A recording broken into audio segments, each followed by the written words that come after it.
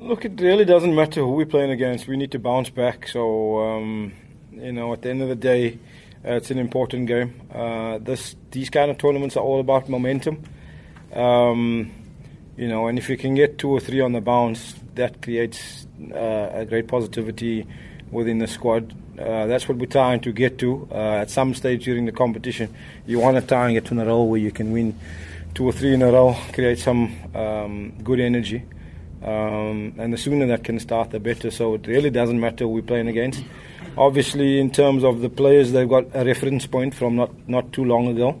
Haven't been up against them. Yeah, look, I think it's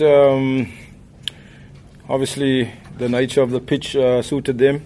Their bowlers adapted quite well after seeing us bowl on the surface. Obviously, pace-off was important, and I think they played well. I think they outplayed us in all departments. But these things can happen. It's 2020. 2020 is the nature of the game. Yeah, look, I think that's the kind of pressure that you want them to feel when they're in the game. That it could lead to that. So you want to do proper analysis, try and apply pressure in the right areas on certain people, and make them realize that it is a possibility to go 3-0, which could be a tough place to come back from.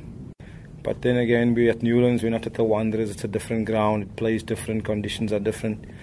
When you hit the ball, you have to put a clean strike on it because they don't just fly out of the ground. It's different conditions with the wind and less altitude. But yeah, we're looking forward to it. Like I said about your question about having played them not so long ago, we know what they're about.